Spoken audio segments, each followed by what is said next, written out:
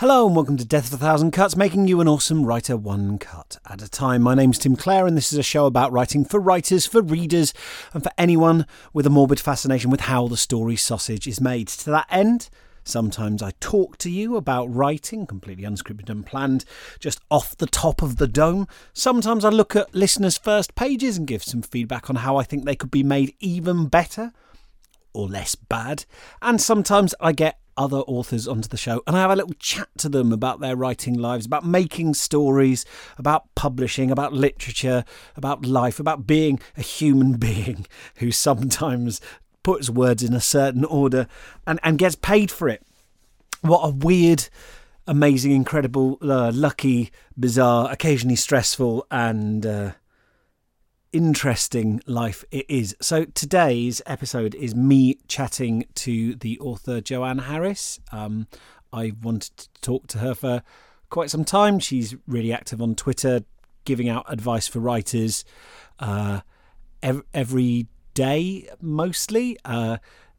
Actually, occasionally you're somebody who isn't a writer, or sometimes writers who are trying to be modest and self-effacing but kind of attacking all writers simultaneously will kind of talk about, this idea. Writers seem strangely keen to give out advice as if it's somehow an act of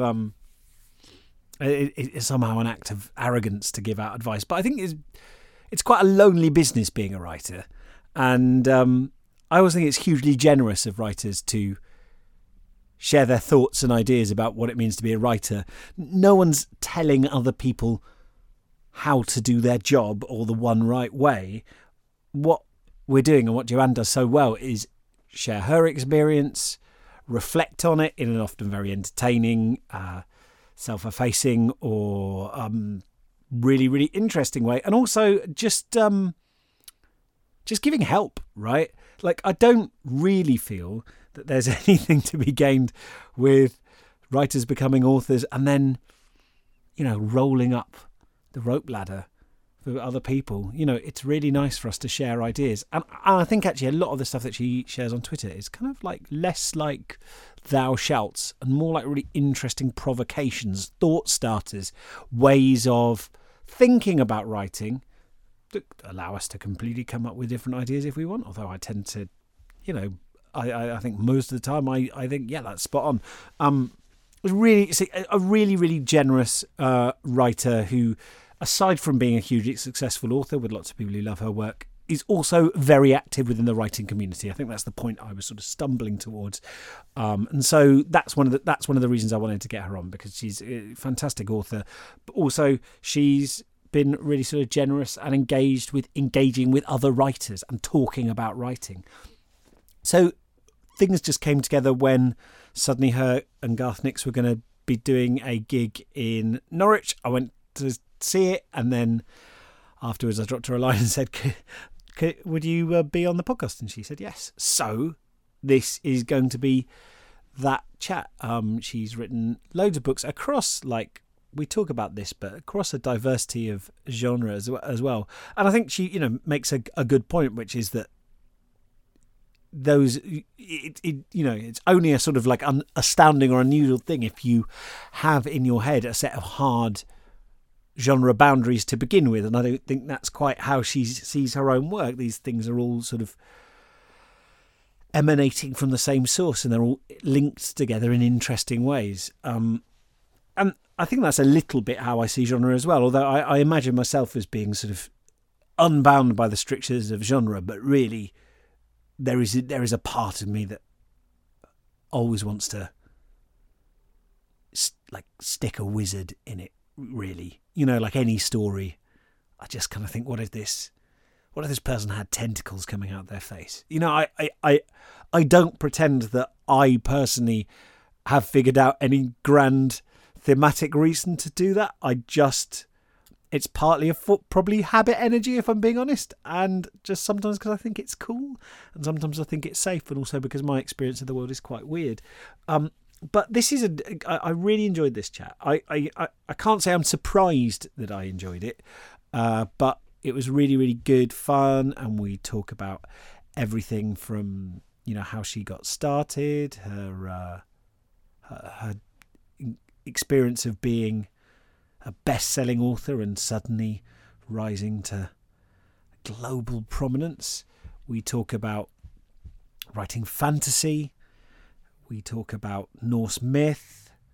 I've been reading her Loki books recently in preparation for this, and really, really interested in her sort of like how all these different things that seem like maybe they seem like very different areas in her work all sort of actually start to fit together and make sense as it's kind of like a kind of multiverse, if you like, and we talk about that as well there, Joanne Harris, multiverse of books. So I think there's loads to get out of this, whatever kind of writing you do and wherever you are with your writing.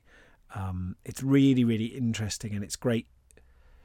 And I was going to say it's great to hear that a writer who has been so successful still experiences doubt. That sounds like I'm engaging in a little bit of Schadenfreude there, and I don't mean it like that. I just mean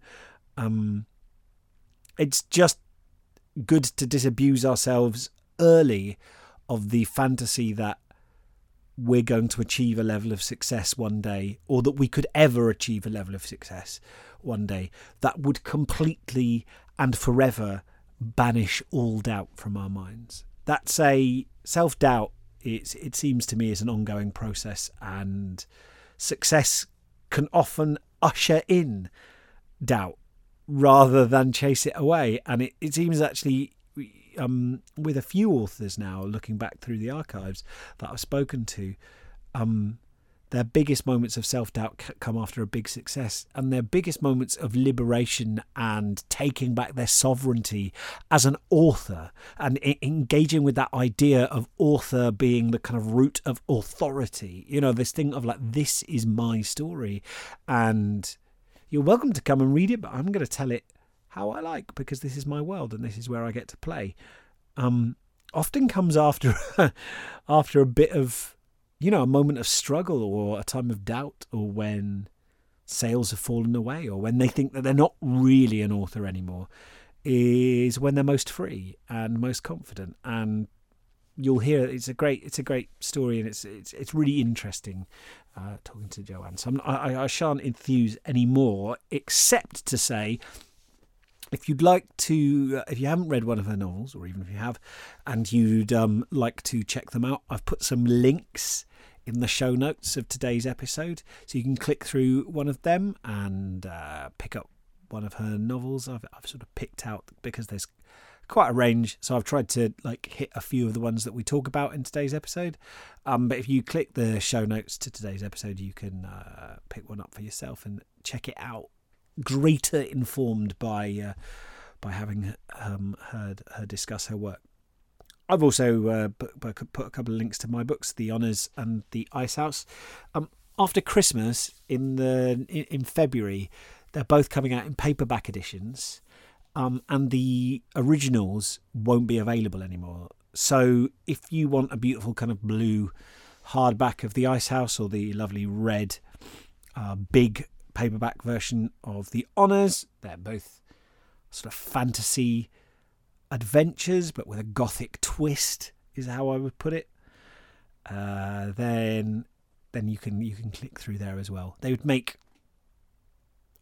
I was going to say excellent Christmas presents, but I'd go further and say almost heartbreakingly perfect Christmas presents. And in fact, The Honours is a Christmas book. It begins and ends at Christmas, and I think it's a Christmas book in the way that Die Hard is a Christmas movie.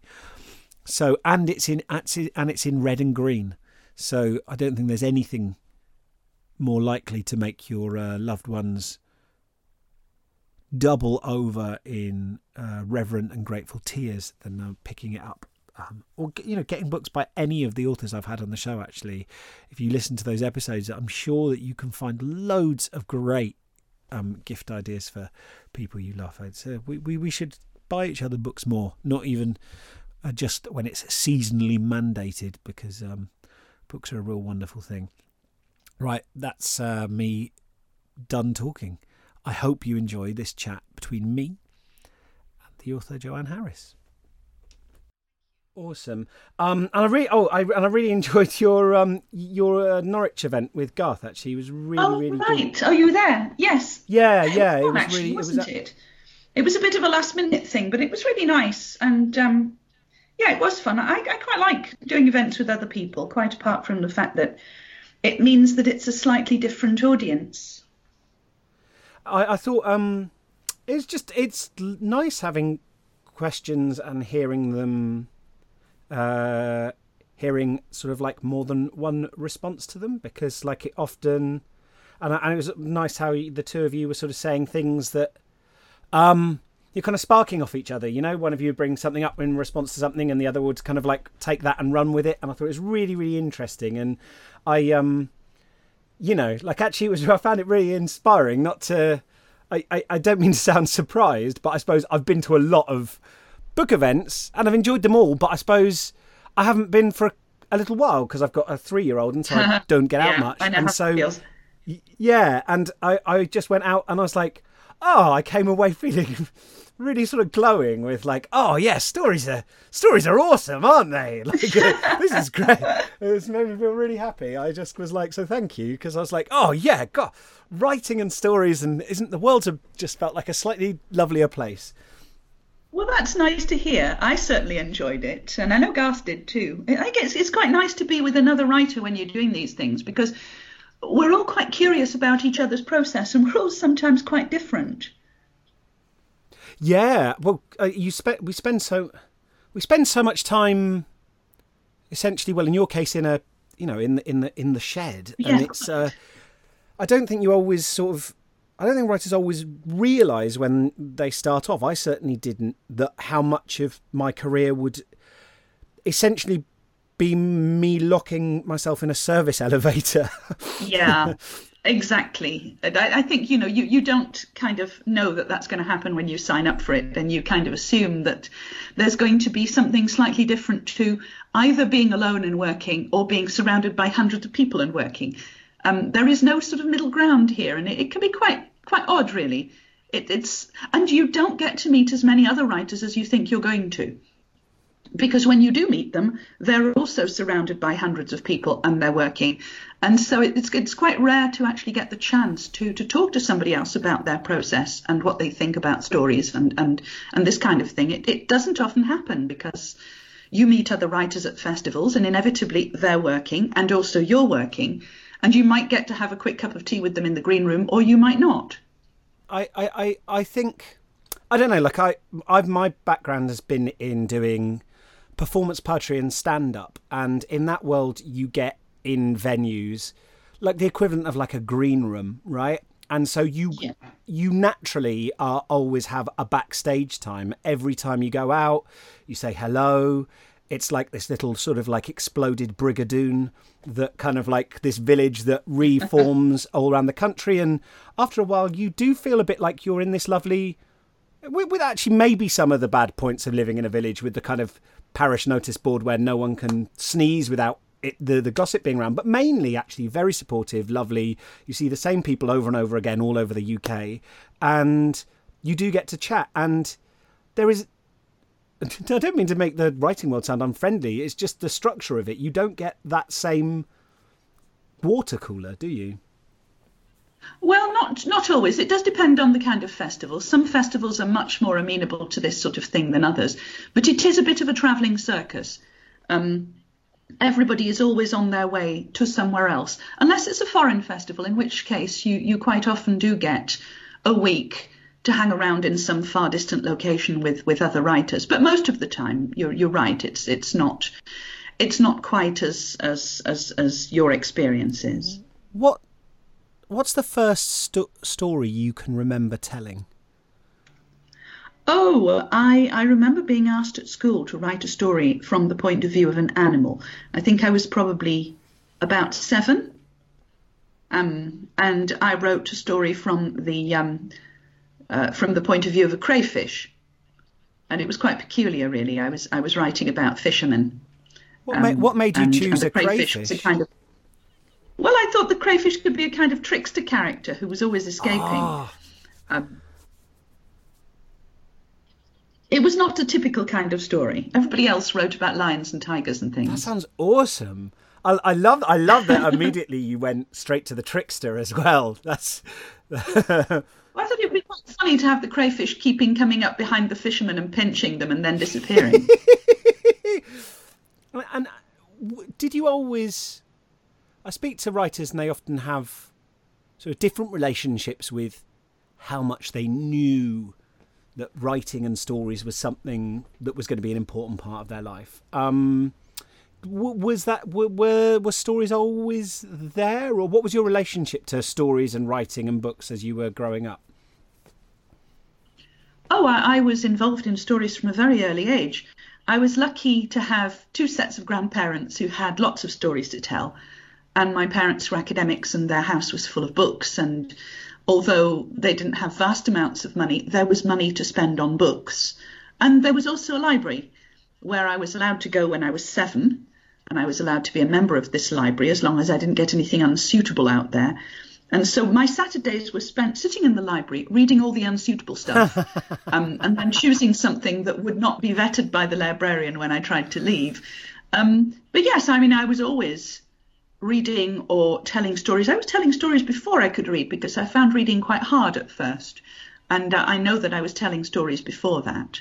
What kind of things were you telling stories about?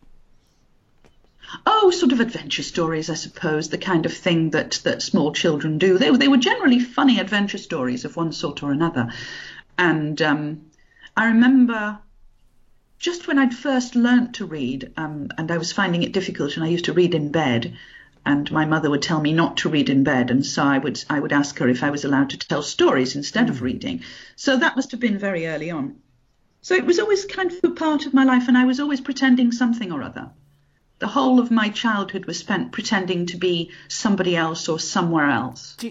Were there any stories or any books around that time that were just like, any of them that like really hit you, like any ones that you were like, this is the thing, you know, this is the juice, this is the amazing thing?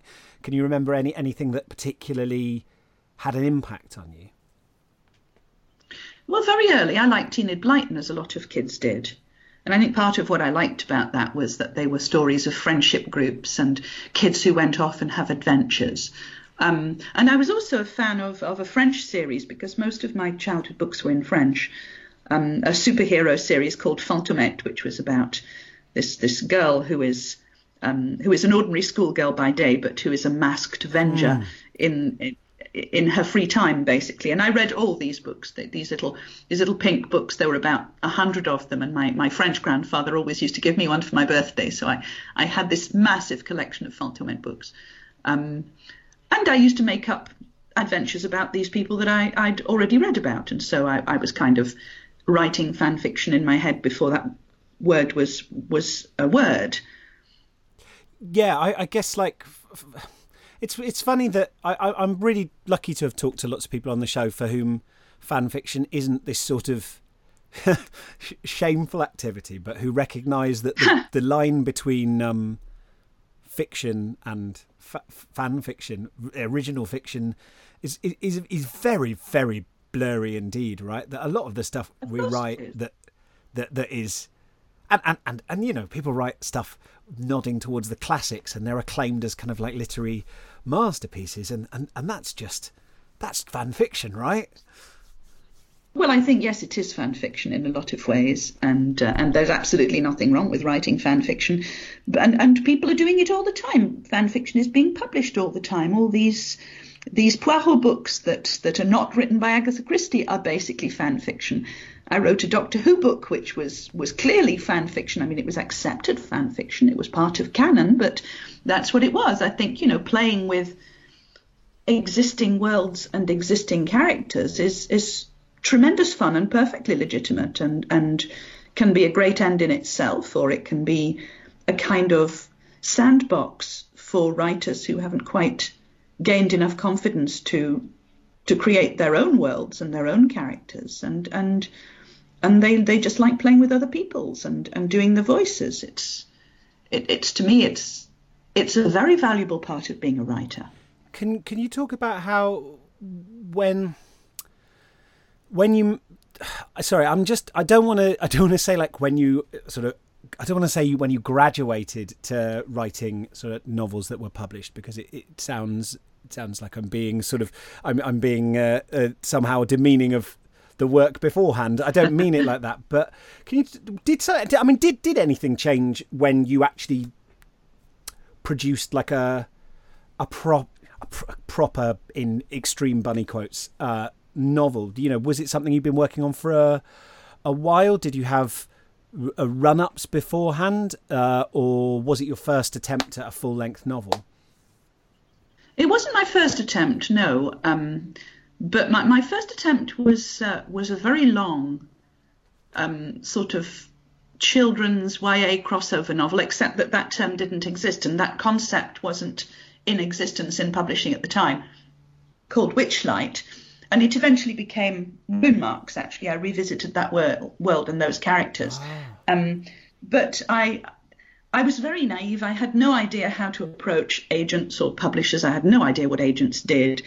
It got rejected all down the line because people said that it was too long, it was too complicated, the words were too long. If it was a children's book, the vocabulary base was too difficult. If it was an adult's book, there were too many children characters in there. All the things that were eventually said about Harry Potter, and didn't seem to slow that one down, but it was much, much earlier. It wasn't the time for a kind of crossover book. And so I wrote instead a vampire novel, which again was a weird crossover book. It was supposed to be part genre and part literary, and it was basically a kind of Mary Shelley pastiche. At the time I was doing other people's voices. I didn't really have a voice of my own, and when that book eventually made it into print, yeah, I was absolutely thrilled to bits that it was out, but you know, it didn't really change much because it was published as a paperback original. I think there were 2,000 copies printed. It was not what you would call a great breakthrough success. It was very nice to see it in shops. Very occasionally I saw it in shops. I used to hang around in our local bookshop in Barnsley and look at the only copy that was there on the shelves, and sometimes turn it face out so that you could see the front cover, and wait to see if anybody noticed it or picked it up. And I'm sure I hung around that shop so much that the guy who was in charge thought that I was shoplifting books, but he kept looking at me in a funny way, but I assumed that it was because he'd recognised me somehow, and I felt even more happy about it all. But no, it was a very long time before there was any kind of change of any sort, and I didn't give up my teaching job, which was a good thing because, you know, everybody needs to eat. But it took me another 10 years and another 3 books to be able to actually think of it as something that I could do full time, and for me to find a voice that was my own rather than pastiches of other people's. Can we drill down into that idea of voice a little bit, because it's something that I hear lots of people talk about, and I feel like I understand what people mean when they say it. And often when I've heard agents talking, they'll say, "Oh, you know, like something." You say, "What do you look for in a book?" And they go like a strong voice. And I would really, I guess I often sort of like agree with that, and I don't often reflect on what I mean by that, and don't often question what other people might mean, because it might not be the same thing. I was wondering, when you start to find your voice, what did that mean for you? Well, I think it's a little bit like being an actor, really. At the time, I was very good at doing other people's voices. I think a whole childhood brought up reading things, writing fan fiction, copying other people's writing, had made me quite good and quite versatile at doing other people's voices. But I didn't really know what I sounded like because I'd never tried to sound just like me. I'd always tried to copy somebody else. And I think for me, finding my voice was a kind of coming of age. It was a bit like an actor just going, okay, I'm not going to play any characters now. I'm just going to do me and see if people like me. And it took me a long time to do that. Some people do it naturally from the start. My daughter writes, and even when she was 11 or 12, she had a strong voice when she wrote, and it sounded like her. With me, the challenge was to try not to sound like other people anymore. And I think I did that without thinking about it too much. I think just with the book that I was writing, which was Chocolat, It just came out differently. I just didn't feel that I needed to copy anybody else. And actually, there was nobody else writing that kind of thing at the time, so there was nobody else to copy. And it just ended up sounding more grown up, more like me, more like the person that I could become, rather than all the people that I'd read in the past that I was trying to emulate. That's fast. So you're kind of saying, that's really, really interesting, because you're kind of it sounds like you're sort of almost saying, to correct me if I'm wrong, but that to find your voice, one, you didn't sit down and go, right, now I'm going to resolutely write in my own voice. That it was almost like it was almost like you just sort of relaxed into it, and it was a sort of almost a spontaneous thing. But also, secondly, it sounds like when you're copying other voices, or when you're doing these kind of ventriloquism acts, that takes a lot of skill. Let's not play that down, because you have to be very attentive to cadence and tone and all these different things. But the writing in your own voice, you said it didn't sound like anything else that was out there. It sounds like you almost had to kind of like give yourself permission to commit a category error, to write something that didn't feel like a novel in lots of ways, right? Nothing you'd encountered. Yeah, it was a bit like that. It was. At the time, I'd kind of relaxed into the belief that I wasn't going to be published anymore. And I had been told so many times that what I was writing was all wrong, and it wasn't in a proper genre, and that there were all these things wrong with it. And I thought, you know what, I don't have to fix all this stuff. I don't have to be this person. I've got a job, I've got a pension, I've had 2 books published already. I've done that. I don't actually need anything from anybody. And so I can just get whatever pleasure I get from writing. And you know what, if I never have another book published, that won't be the end of the world. And so I wrote Chocolat almost like automatic writing. It was I just allowed whatever was in there to just come out. And it came out the way it did. And I was convinced that it would never sell, that nobody would ever publish it, because it was absolutely the opposite of what I'd been told to do. That sort of chimes so strongly with so many experiences I've heard from other authors. When I was talking to Victoria Schwab, and she was talking about how putting her second novel out and then feeling like, no one really likes particularly what I'm doing. That's fine. I'm just gonna write this thing that's almost like the kind of like email that you type to your boss when you've decided finally to quit your job and you don't care anymore, and you're going to tell the world exactly what you think. And it sounds like for you there was a kind of freedom in going, well, there's not really anyone to disappoint, because you're not going to like it anyway. I'll just write exactly what I want. Exactly, that's what I thought. And it's very much like that for me. I just reached a point where I thought, you know what, I'm not going to be able to please everybody. And if I don't please myself, what's the point doing this? And so I just approached it in a completely different way. I didn't have a deadline. I didn't even have a publisher. And so there was no pressure, and there was nobody to tell me that I needed to write in a specific genre, or that I had to think about a certain public. None of that really mattered. I just wrote it. And sometimes the phrases would just come out, and I would think, what the hell does that even mean? But I would just let it happen, because there was something going on. It was almost like kind of feeling my way into a piece of music. So, what I think something that I want to ask, and I'll move on to your other books in a second, because I know you have talked about this a lot. But what does it then feel like when you just sort of kind of close your eyes essentially and just trust yourself to this kind of high wire act of, I'm going to write and really just like believe in them? And I understand obviously there was editing, and you did sometimes go back and have second thoughts about a line, I'm sure, but what happens when you kind of go, okay, this is me, I'm just going to write this just for me, and then apparently just vast armies of people go, oh, this is me too, I love this? How did that feel? Because that seems to me at once something that might be very validating, and at the same time something that could have implications down the line. And I just wondered if you could reflect on that a little bit. Well, I was very surprised initially. I really did think that it would just be for me. And then I got a publishing deal. I got a film option, and people started to write to me and to say how much this had chimed with them. And I mean, to me, it was increasingly incomprehensible that people all the way across the world could see something in this little story that I'd written in 4 months without any expectation of success.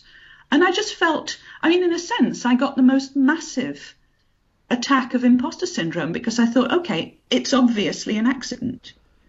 I've just lucked out and done something by accident, like chucking 6 pots of paint at a canvas and coming up with something that makes sense. I'll never do it again.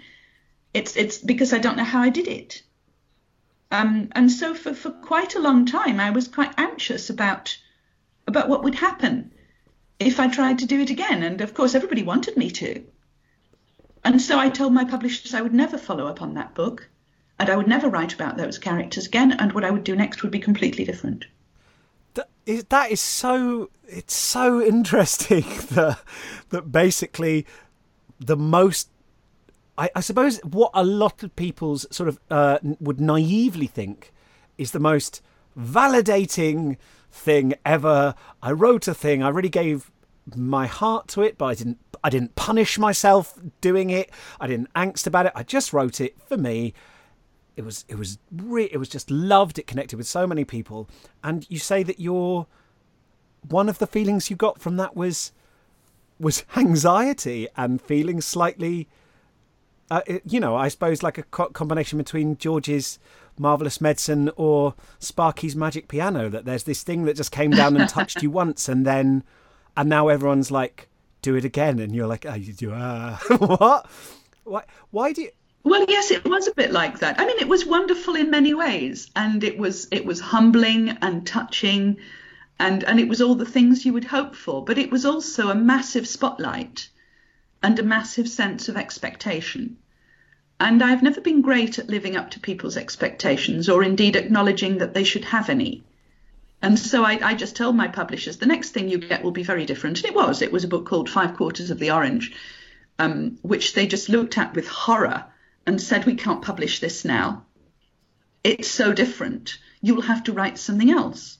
And so I did. I wrote something that I felt bridged the gap a bit, which was less dark, less challenging. But in a sense, I was preparing them for the unexpected. Because the thing my publishers have always had, the problem they've always had with me, is that they never quite knew what I was going to do next. And they've made it into a positive, bless them. But, I think they would have loved it if I'd just sat down and written Chocolat 2, 3, 4, and I had a Chocolat book every year. And I wouldn't have been able to do that, and it would have been awful. And so I didn't. Could you sound, as you're talking about it, slightly delighted. May I even suggest that there's something of the crayfish in you there, because you quite like kind of like appearing behind your publishers and tweaking them on the bottom and then disappearing again by the sounds of it. Like that's something you quite enjoy. Despite I totally believe you about the sort of like slight anxiety and the pressure of it as well, but that there's this element of like going, okay, well, whatever you think I'm going to do next time, maybe I'd like to do something a bit different.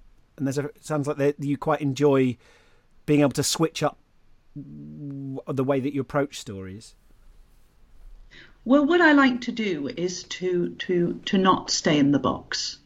I think the fear that I'd always had was that I would be put into some sort of category and I wouldn't be allowed to leave it. And I wouldn't be allowed to take risks, because risks are obviously financially risky for a publisher and professionally risky for an author. But I've always thought that actually what drove what I did was always the sense of risk. And I just feel that if I write something and I'm absolutely certain of it and there is no risk at all, then it's probably not worth writing. Because that tightrope is scary, but it's also the thing that the dynamic thing that drives what I do. And if I'm not doing something that I've not done before, that's not a little bit new, then I do wonder whether I'm just allowing myself to be complacent and staying in the same space. And I've always felt that if I did stay in the same space, then something in me would die.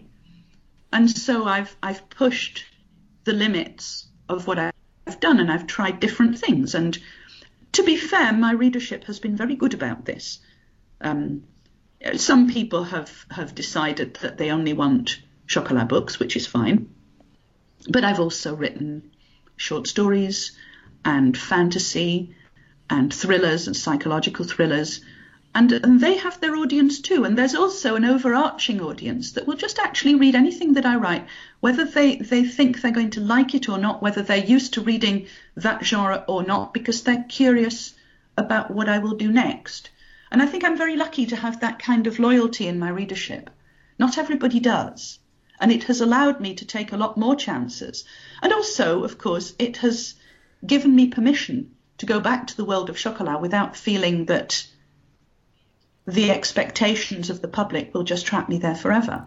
I just wondered if you could reflect on, I suppose, what some people might see as an apparent contradiction, which is this idea of finding your voice, that you find your voice in a certain novel, and yet there is such incredible diversity across your books in terms of tone, in terms of genre.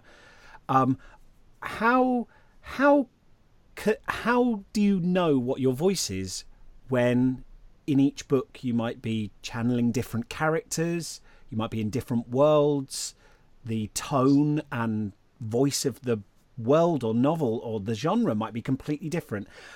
Can you maybe reflect on how you identify the you-ness in all those different things? It's a very difficult question, and it's an interesting point. I think in some ways my answer isn't very helpful in that it's mostly I just know. But I think it's a bit like singing. You can sing in a number of different registers and a number of different styles, but underneath those things there is still something which makes that voice yours and makes that voice recognizable. So you can sing folk or you can sing rock, but there is still something that will identify your voice behind there. It's something about the intonation, perhaps, the way you breathe. There is something underlying those things, and you can do things with your voice if you have the skill, but you can't make your voice into somebody else's. And that's the closest I can get, really, as an analogy. I can do other people's voices now, but I generally don't. Instead, I do the voices of characters that I have created. And behind all those characters, there is a layer of something which comes from me. And that's that underpinning tonal quality, I suppose, which makes those characters something to do with me and makes their voices connect with my voice. So in a sense, again, it's a bit like acting. You bring part of yourself to a role if you're going to do it properly, if you're going to make people believe that you are that person. I think there are a lot of connections between method acting and writing books, actually. I think Stanislavski's book, An Actor Prepares, could quite easily have been called A Writer Prepares, because it's all about getting to know your characters and getting to feel what they feel and using what you have felt in the past to make a connection with the characters that you're guiding through this story. Do you feel that is that intuitive way of writing? Is that a technique that you still use now? Are you getting do you get a sense of a world and then feel your way through, or do you use very different approaches depending on the book? No, I think under it all, I still do use that intuitive approach. All books are different, of course, and sometimes the entry point is slightly different, and very often the process of getting to the heart of the story is different. But yes, much of it is intuitive, much of it is organic, much of it is a bit risky, because very often I don't always know exactly what's going to happen. I don't quite know how a story is going to end. Usually I have a sort of vague idea of where I'm going, but it's not set in stone. And I like it that way because, risky though it may be, and therefore slightly stressful, it also means that I'm capable of surprising myself, which means that I would think, by and large, I'm also likely to surprise the reader. And when you're writing a book which is based on surprises and revelations and twists and turns, that's really important, not to overthink the process to the point at which you are going to rob the reader of the surprise. Because readers have read lots of stories as well, and so if you know where the story is going, chances are they can work ahead of you and make some fairly reasonable deductions and reach the same conclusion as you as well. Whereas if you're kind of, sounds like you like to write a little bit like a kind of like coachman, kind of like you're a little bit ahead of them. You're right, steering the horses. You're looking at the road and telling them a story, and they're in the back, but you can only see a small distance ahead of them through the rain, and you don't know what might be up ahead. You've got an idea of where you're going, but it sounds like you like to sort of be riding alongside them a little bit, and so you're kind of in it together.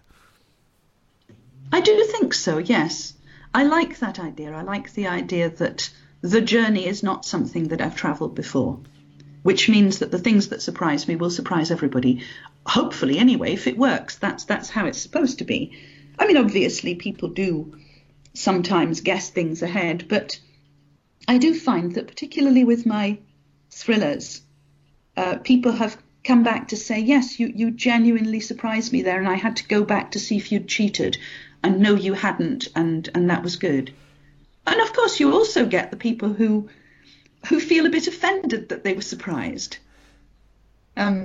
because they kind of feel that they should have seen it coming and they didn't. And that too is a kind of win in some ways. Yeah, I've actually... I can't remember who I was listening to who said that like their ideal sort of model for a book is the reader gets to a twist, a revelation, and hurls the book out the window in fury, and then immediately has to dive after it to see what happens next.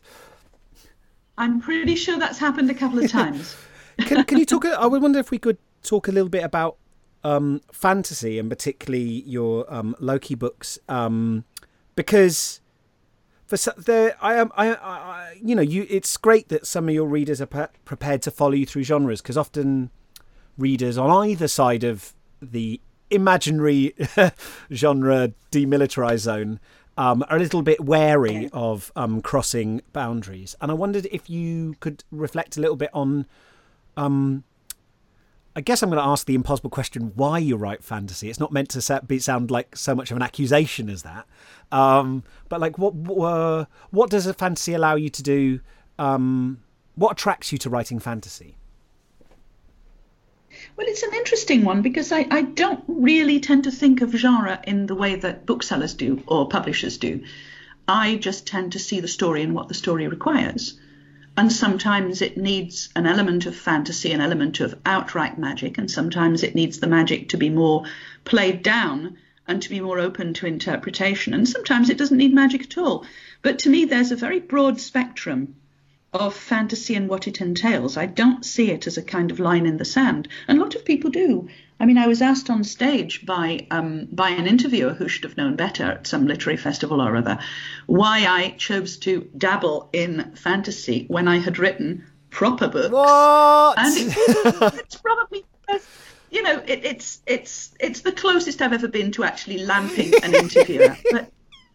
But there is, to some people, a very broad line there that they don't want to cross. And I find it very interesting because to me, fantasy is not an irrelevant kind of airy fairyland that you go to when you can't be asked to write a proper book. It is, to me, it's a very profound exploration of how people articulate things that can't be articulated outside of a fantasy context. And when we look at where fantasy comes from, when we look at the kind of fairy tales and the folklore that has informed all European literature, we see how important it is psychologically to be able to disguise your monsters in a way that makes them accessible in terms of writing a story in which monsters can be faced and combated and destroyed. To me, fantasy is the secret language of the human subconscious. It is all about what we fear and what we hope for, and the things that concern us most intimately. And so the idea that, that it's just a bit of fun, it is completely alien to me. And it's in fact very difficult to write fantasy in a way that, that actually does articulate these things. Can you give like an example of how fantasy can kind of take some abstract problem or fear and make it flesh, make it something that is confrontable? Well, of course, all the monsters in fantasy fiction, and by fantasy fiction I mean anything that has the supernatural in it, all of these are basically explorations of our fear of death, our fear of the unknown. You've got wonderful monsters in literature like Grendel, who is clearly a personification of this fear, and the triumph of overcoming Grendel is just one of the great moments in literature. I use it in different ways. I have always maintained that Chocolat and its accompanying books are all fantasy in one sense or another, but the fantasy is so much embedded in real life that not everybody spots it, and not everybody wants it to be that way. And so it is a metaphor to some people, and to some people it's actual magic, which is fine, because I've always thought that magic is a very broad area in literature. We can use it as an element of fantasy, or we can use it to express other things. And in Chocolat, I've used magic to express how Vianne relates to other people, how she uses her insights in terms of getting to know other people and getting to know what they need and what they want. And when we look at the magic vocabulary in our language, it's full of words like charm and charisma and glamour and enchantment, and all these things have double meanings. They have the proper fantasy meaning, which is spells and flying broomsticks and big snakes and dragons and the rest of it, but it also has a meaning which is much closer to the human qualities that make a person charismatic or charming. It's basically about the ability to appear a certain way to other people and to change the way they see you, to change the way people act around you. Magic is entirely transformative, and as such, this idea of you being able to change the world through certain human qualities is also allied to the idea of changing princes into frogs and all the other standard techniques of magic in fairy tale. To me, those things are blended. And in my books, I kind of play around with that, which is why I've got away with writing books that tend to find themselves on the shelves next to literary fiction, whereas in fact they're all about magic and witches and transformation. I wonder if... So I only bring this up because, oddly, this incident happened last week, and I hope you take it as the compliment it's meant to be, that I thought, I feel like I want to ask Joanne about that, but my daughter was at Soft Play, and she's 3, and she loves older children and desperately wants to be able to play with them. And there were some older children running about the Soft Play, and my daughter tried to initiate a game with them by she went, "Quick, run, a dragon!" And this boy, who was about 7, turned to her and with sort of acid disdain said, "Dragons aren't real, baby," and ran off and wouldn't play with her. Unfortunately, she sort of didn't quite take it.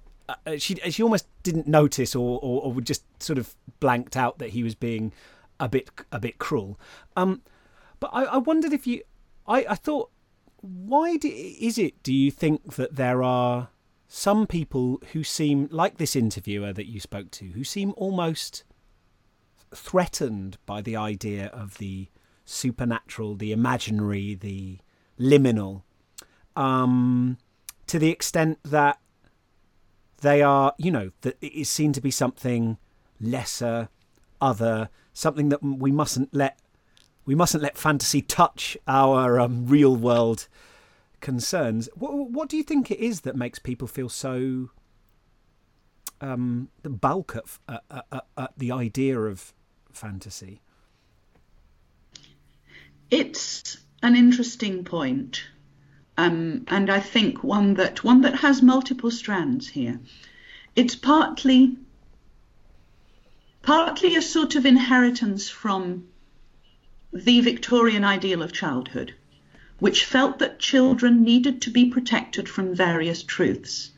And the Victorians are guilty of the mass extermination of a lot of fairy tales, or at least they're morphing into something childish, which they felt that children could handle. Whereas in fact fairy tales were originally dark and challenging and written for adults with dark and challenging lives, and they were there as a coping mechanism, not as a kind of comfort blanket away from the world. It is partly that. It's partly, I think, a kind of intellectual insecurity, which means that some people feel that they will be judged on what they enjoy. And if what they enjoy reading isn't filled with things that they consider to be serious social issues, then it's probably not worthwhile. And it's also, I think, a fundamental lack of understanding of the meaning of metaphor and how it's used. I mean, I'm not saying that all fantasy writing is equally good or equally literary, but it's perfectly possible to have really excellent writing in the fantasy medium. And people seem some people seem to be reluctant to accept this. They seem to feel that there is a seriousness to literature, which means that fantasy stories, or in fact anything that has too strong a plot, anything that is too entertaining, which doesn't actually make them literally suffer, is somehow second rate. And this is a very frustrating thing within the literary world. But I do think it's mostly born of ignorance and insecurity and just a lack of knowledge of what's out there. I have to bite my tongue sometimes because I do hang around with literary novelists as well as genre novelists. And to hear some of them talking about genre as something that they would never read because they think it's trashy, because they think it's populist, they sound phenomenally ignorant to me. And that's nothing to be proud of at all. I wondered if, because I've spent the last couple of weeks with Loki and been having a really great time. And the other thing, I feel like sometimes as a fantasy novelist myself, sometimes I get so sort of bound up in going, oh no, but it's serious and there are big themes and I care about those things really, that sometimes I can lose the other side of the coin, which is like sometimes like fantasy can just be really fun or cool as well as doing all those other things.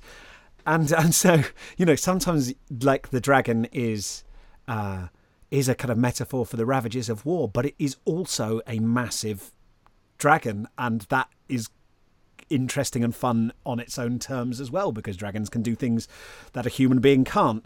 I wondered if you could talk a little bit about the genesis of Loki, and it kind of brings us back in a sort of oblique way towards fan fiction, really, and I guess it brings us back to trickster character. Well, I don't guess, it literally brings us back to trickster characters as well, because it feels like you're writing about Loki, from what we've talked about, it feels almost, actually from what we've talked about, almost inevitable that you were going to hit this point, right?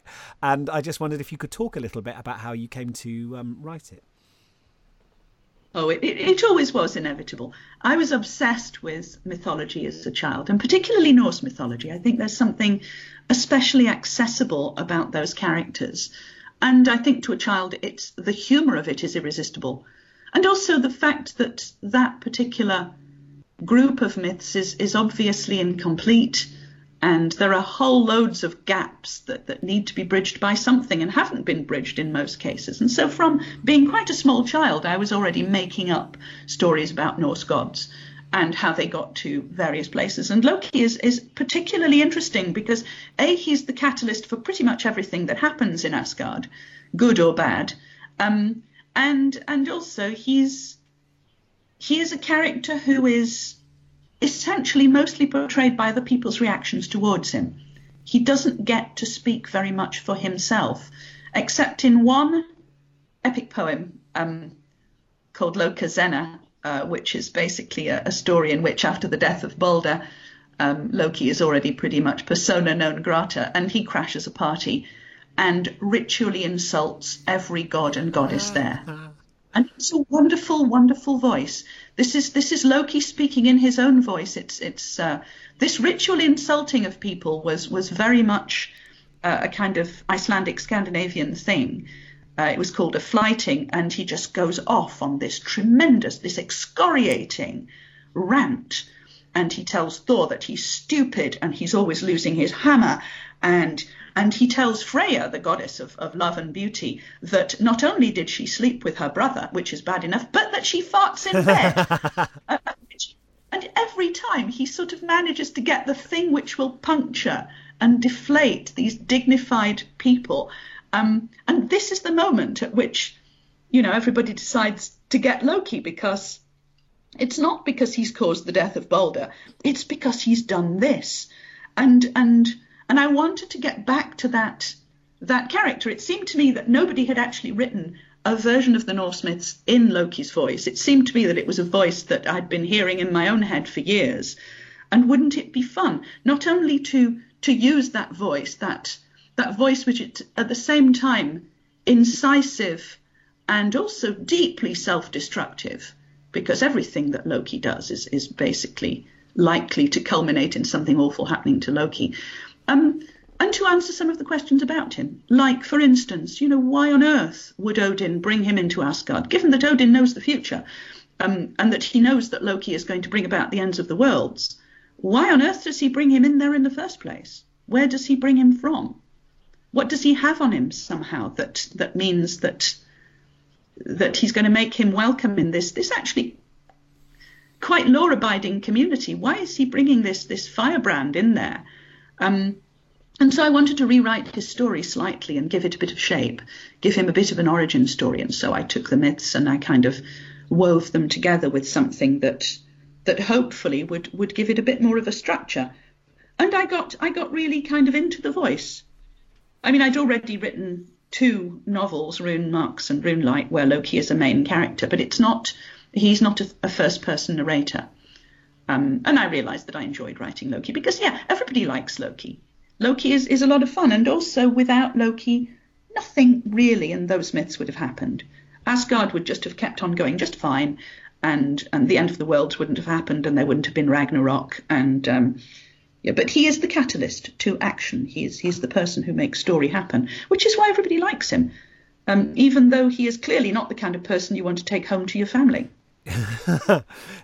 I really like that idea of taking. I think sometimes when we're looking at stories, I often people, when I'm talking to people who are working on a novel or whatever, they see an apparent contradiction or inconsistency, like you just mentioned with why would Loki be invited in when we know what's going to happen, when we know this is going to be a disaster. And I also feel that's there's a little bit of that in T.H. White's The Once and Future King, where Arthur, Merlin knows what's going to happen and tells Arthur, look, just heads up, this is what's going to happen. But and part of what we get in the end of those books is the fact that Arthur kind of knows, but he also loves his best friend and he loves his wife, and he there's a kind of element of human folly there that makes it really tragic, because he knows, but he just wants to let it go for one more day, or there's this sense of something very human in the middle of that, and it sounds like what you kind of embraced in these books, but in the writing of this, is rather than the tendency when I'm working with people working on their novels where they want to flatten down apparent contradictions and go, well, I need to rechange the plot so there's not this inconsistency, that you're embracing them and using them as a kind of wellspring for story and going, okay, assuming that is true, why? And that sounds like it was a very fertile ground for you to ask, why would this apparently stupid, illogical, irrational thing, why does it take place? Well, yes, that's kind of what I did think. And I created a situation where I think I made it make sense. Obviously, literature is full of tragedies whereby somebody is told what's going to happen and they don't believe it and they try to avert it, but it happens anyway.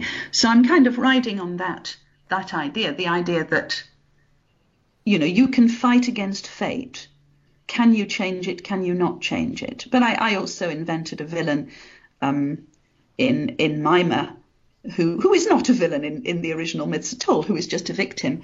But he becomes a kind of villainous character in a sense that he is, even beyond the grave, constantly shaping the future and making prophecies which are true, but which sound as if they could be messed around with, and they could. And by doing this, of course, he puts into motion the wheels which would eventually culminate in Ragnarok. I mean, Ragnarok, of course, was the point. It was my sticking point always as a child, that the fact that these great characters all die at the end. And when I wrote Rune Marks, which was originally a long book called Witchlight, written in a series of school exercise books, I thought, well, my starting point has got to be what happens after Ragnarok and how can I bring the gods back to life. And I ended up writing a story about histories and why histories are not always correct, and how we shape history, and how the people who have access to history and to literacy and to the telling of stories are actually the people who rule the world. And the whole of those books kind of came out of that, and I managed through that kind of thinking to recreate a kind of post-Ragnarok world, where, in fact, the world hadn't been destroyed, nor had the gods. They had just been superseded by another religious belief, which is, in fact, what happened. Perhaps Ragnarok was more of a metaphor than anything. It was certainly the end of that culture. Maybe Ragnarok is a metaphor for the Christianization of Scandinavia. And so I went from that point onwards, and I've kept on bringing gods to life and killing them off again, and bringing them back to life, because actually that's what happens with gods. If you keep telling their stories, they never quite die. I really like the idea. When I've spoken to a few novelists, sometimes we alight on this idea that often when they're writing a novel or a series of novels, they're kind of wrestling with a problem that is basically insoluble. Like worrying about the people you love, some harm coming to them might be one, where you can never design a world in which that won't happen, but through engaging with it in the novel, you might come to a kind of peace with the idea, or at least gain some understanding or some relief. And it sounds like with these books, you've had almost like a similar thing about the passage of time and the falling of empires, and stories having to come to an end, and beloved characters dying, and what happens after this, these great cataclysmic confrontations, finding ways that people can kind of live on, and their stories can change, and the cultural context in which they're understood changes, and I guess also, I don't know, that's what it feels like to me. Is there anything you felt like when you look at the stories you've written so far? Do you feel like that there's any? Have you done the kind of like Joanne Harris's favoured themes kind of thing, or ever done a retrospective on your own work? Well, I think that if you do look at everything that I've written, there is, I think, quite a similarity between some of these stories. I mean, if we take, for instance, the Gospel of Loki and put it next to Chocolat, you wouldn't think that they were identical stories by any means, but in fact, in both cases, you've got an outsider a troublesome outsider who comes to a fairly orderly and very patriarchal community and sets the cat among the pigeons. And this happens quite frequently in my stories in one way or another. Much of it is about the outsider's role in community, what it's like to be an outsider. Both Vian and Loki are both racially outsiders. Loki is even more of an outsider in that, he's not even human. And he is gender fluid enough to be able to become a woman or to be horse or to give birth. And that's bad enough when we're talking about, 8th century Iceland. But, it's still a controversial idea now. And I think and Vian, of course, is somebody who is directly challenging the assumptions of a quite narrow-minded view of the Catholic faith. Again, you've got these people who challenge things. And I do think that the troublemakers in life tend to be the ones that catalyze stories. And so there's that. I mean, I've always felt that across the whole spectrum of what I write, the same ideas keep coming back. The idea of community and what it's like to belong and not to belong. The idea of perception and how we see the world and how we make the world see us.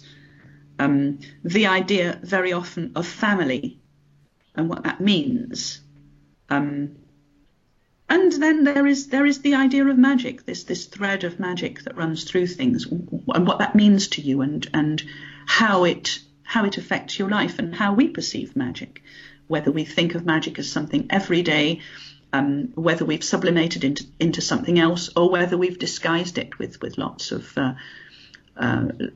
accoutrements to be something that contains a fantasy world.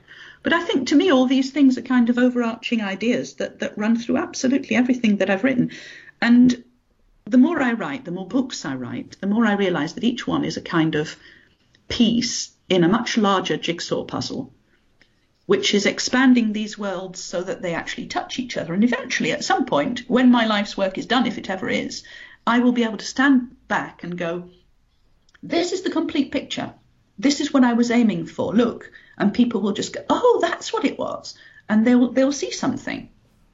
Wow. I really like the idea of like, it feels like there's tunnels running between your stories where different characters can move from one world to the other.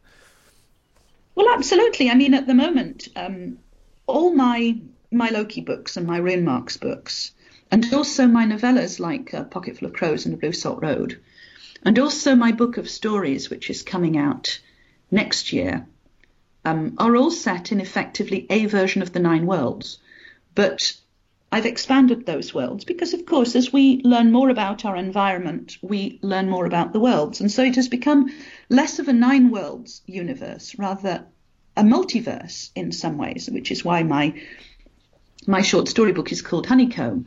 And I'm kind of playing with the idea of this honeycomb world whereby you can pass from one to another within certain circumstances, which kind of implies that the world of Chocolat is also part of the honeycomb world. And the world of Mowbray and St. Oswald's and my psychological thrillers is also another part of the honeycomb world. And the more I write about this, the more I realise that actually they are not a million miles away from each other. And you can kind of determine the echoes are going on between one and the other, and they're kind of occasionally just pinging each other through the ether, which is what I kind of enjoy sometimes, making little connections. For instance, my Rune books, my Loki books, are partly set in a village called Mowbray, which is another version of the Mowbray village that I use at the centre of my St. Oswald's books, which are not at all about magic. But to me, that village is a kind of crossing place where actually there is a kind of liminality to it. And it wouldn't take much for somebody to be able to pass from one to the other. I like the idea of them. Just these are sort of points where the veil is slightly rubbed thin, and these worlds kind of rhyme with each other slightly. That's a lovely. It's a lovely feeling that the characters they're almost kind of whispering to each other a little bit when they get to these certain crossing points in your book. Exactly. Yes. I was wondering if you could, because you have you give lots of advice and thoughts to writers on Twitter, which I've really, really enjoyed. And I was wondering if you could reflect a little bit on kind of keeping going. I suspect you'll sort of resist the idea that that what you're doing is sort of involves bravery exactly, but in terms of facing up to anxiety and expectations of others and stuff, I think it certainly takes a good deal of psychological resilience.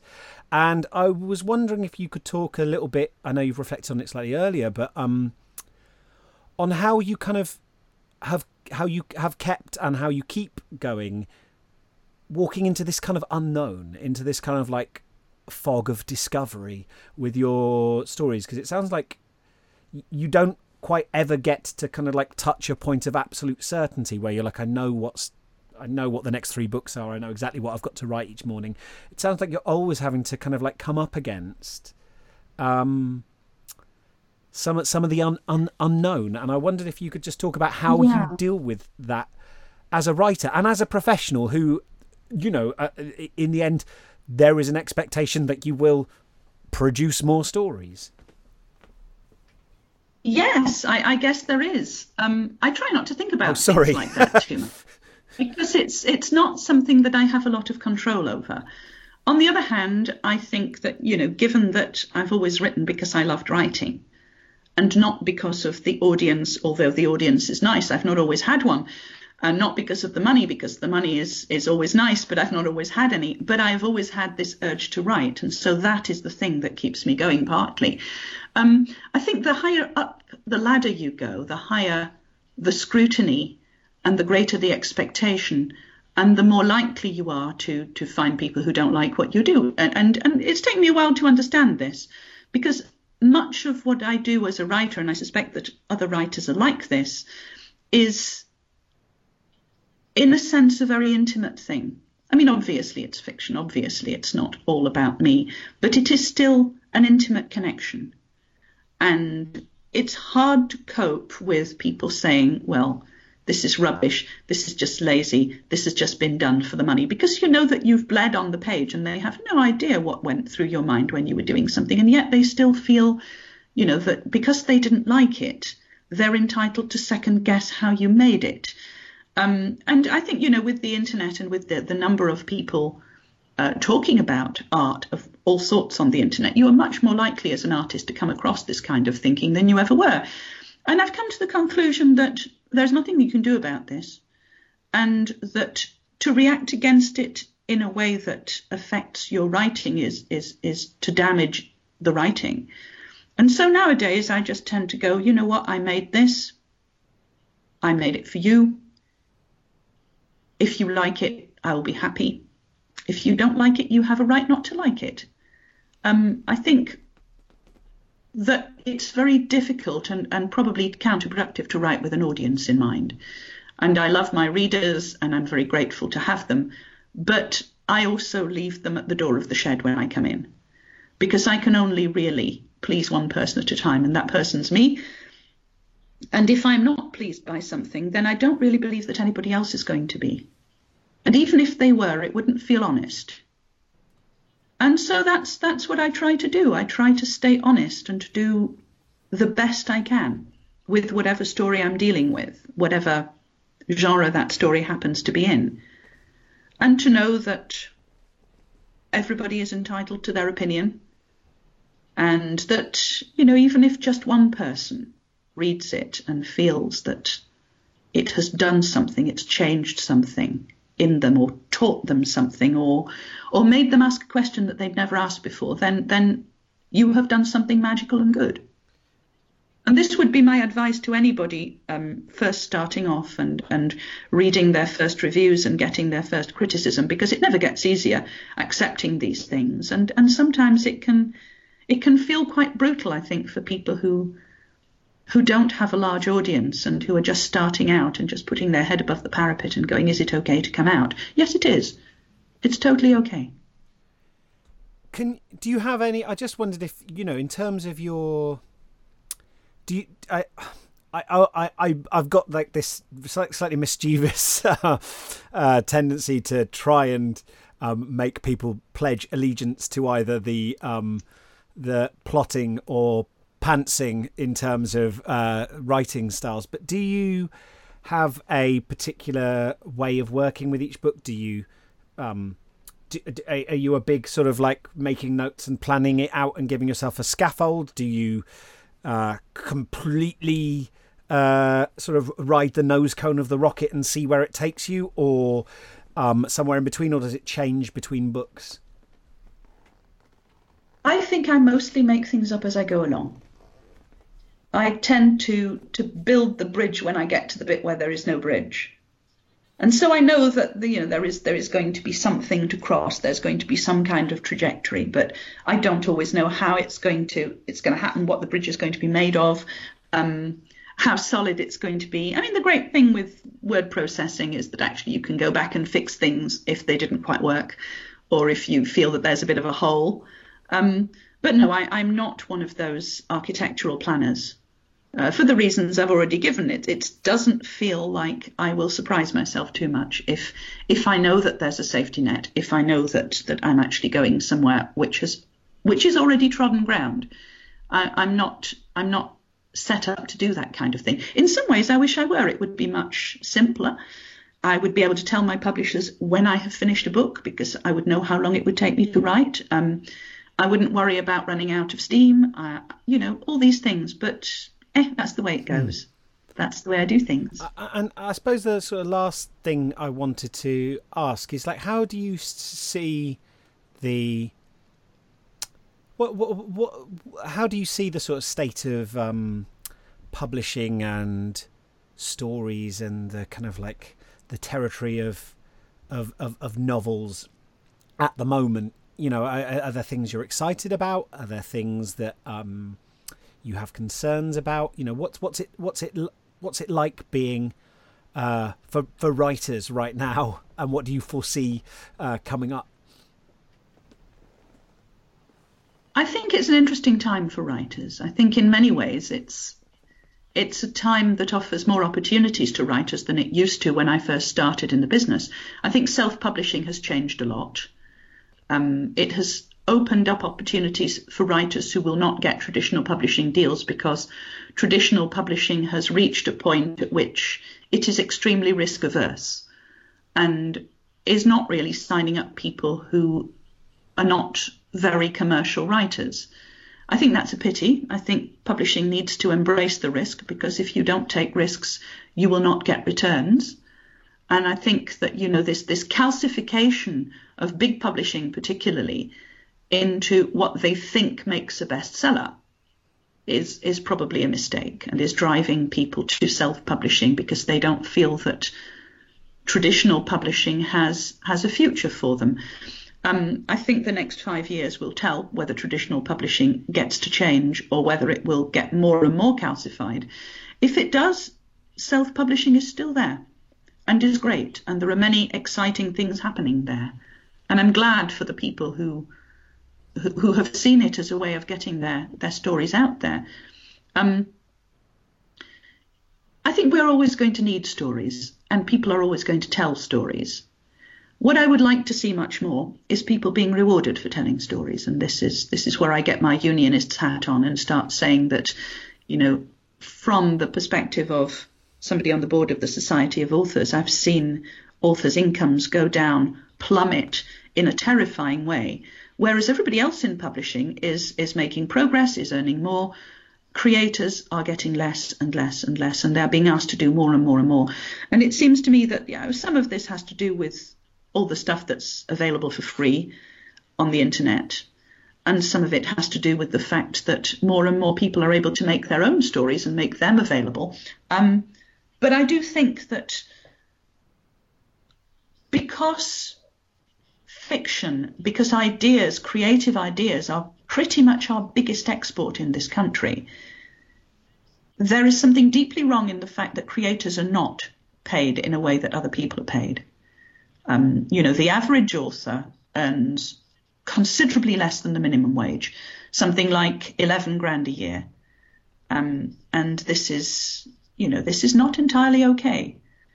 Publishing should look at this, because it's all very well to publish a handful of bestsellers ghosted for TV celebrities, but these things don't last. The base of publishing isn't built on things like this. It's built on bread and butter authors, mid-list authors, who have a public and who deserve to be able to access it through traditional publishing as well as self-publishing, and who are entitled to make a living. If other people monetize their work, then their work is worth something, and they should be properly paid for it.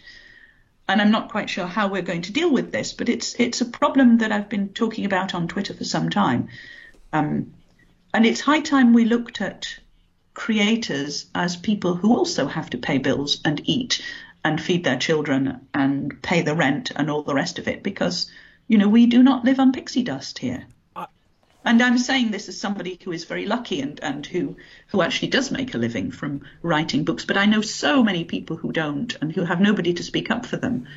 And this is one of the reasons that I do. It's funny how, sort of, in talking about it, we're sometimes encouraged to feel like to dare to ask to be paid a living wage for doing it is somehow an act of incredible entitlement or pretension, when everybody else at every sort of chain. Well, actually, no. There's certainly some question mark over whether booksellers are being paid a living wage. I realise that is still a live question, but the idea that that to want to be able to keep a roof over your head and eat is almost like it's slightly gauche. Yeah. This is basically a throwback from a very elitist line of thinking, which felt that you could only be pure as an artist if you weren't paid, and you could only live as a person if you had independent means, which meant that artists had to be rich, independently wealthy, otherwise they weren't allowed to create at all. And if we have a look at the history of artists, this idea of the romanticism of artists starving in garrets, but also the purity of gentlemen and ladies who clearly had more refined taste than ordinary people and therefore didn't have to care about money, that was what made good art. I think it's time we kind of jettisoned this bullshit now. We've grown past it, thank goodness.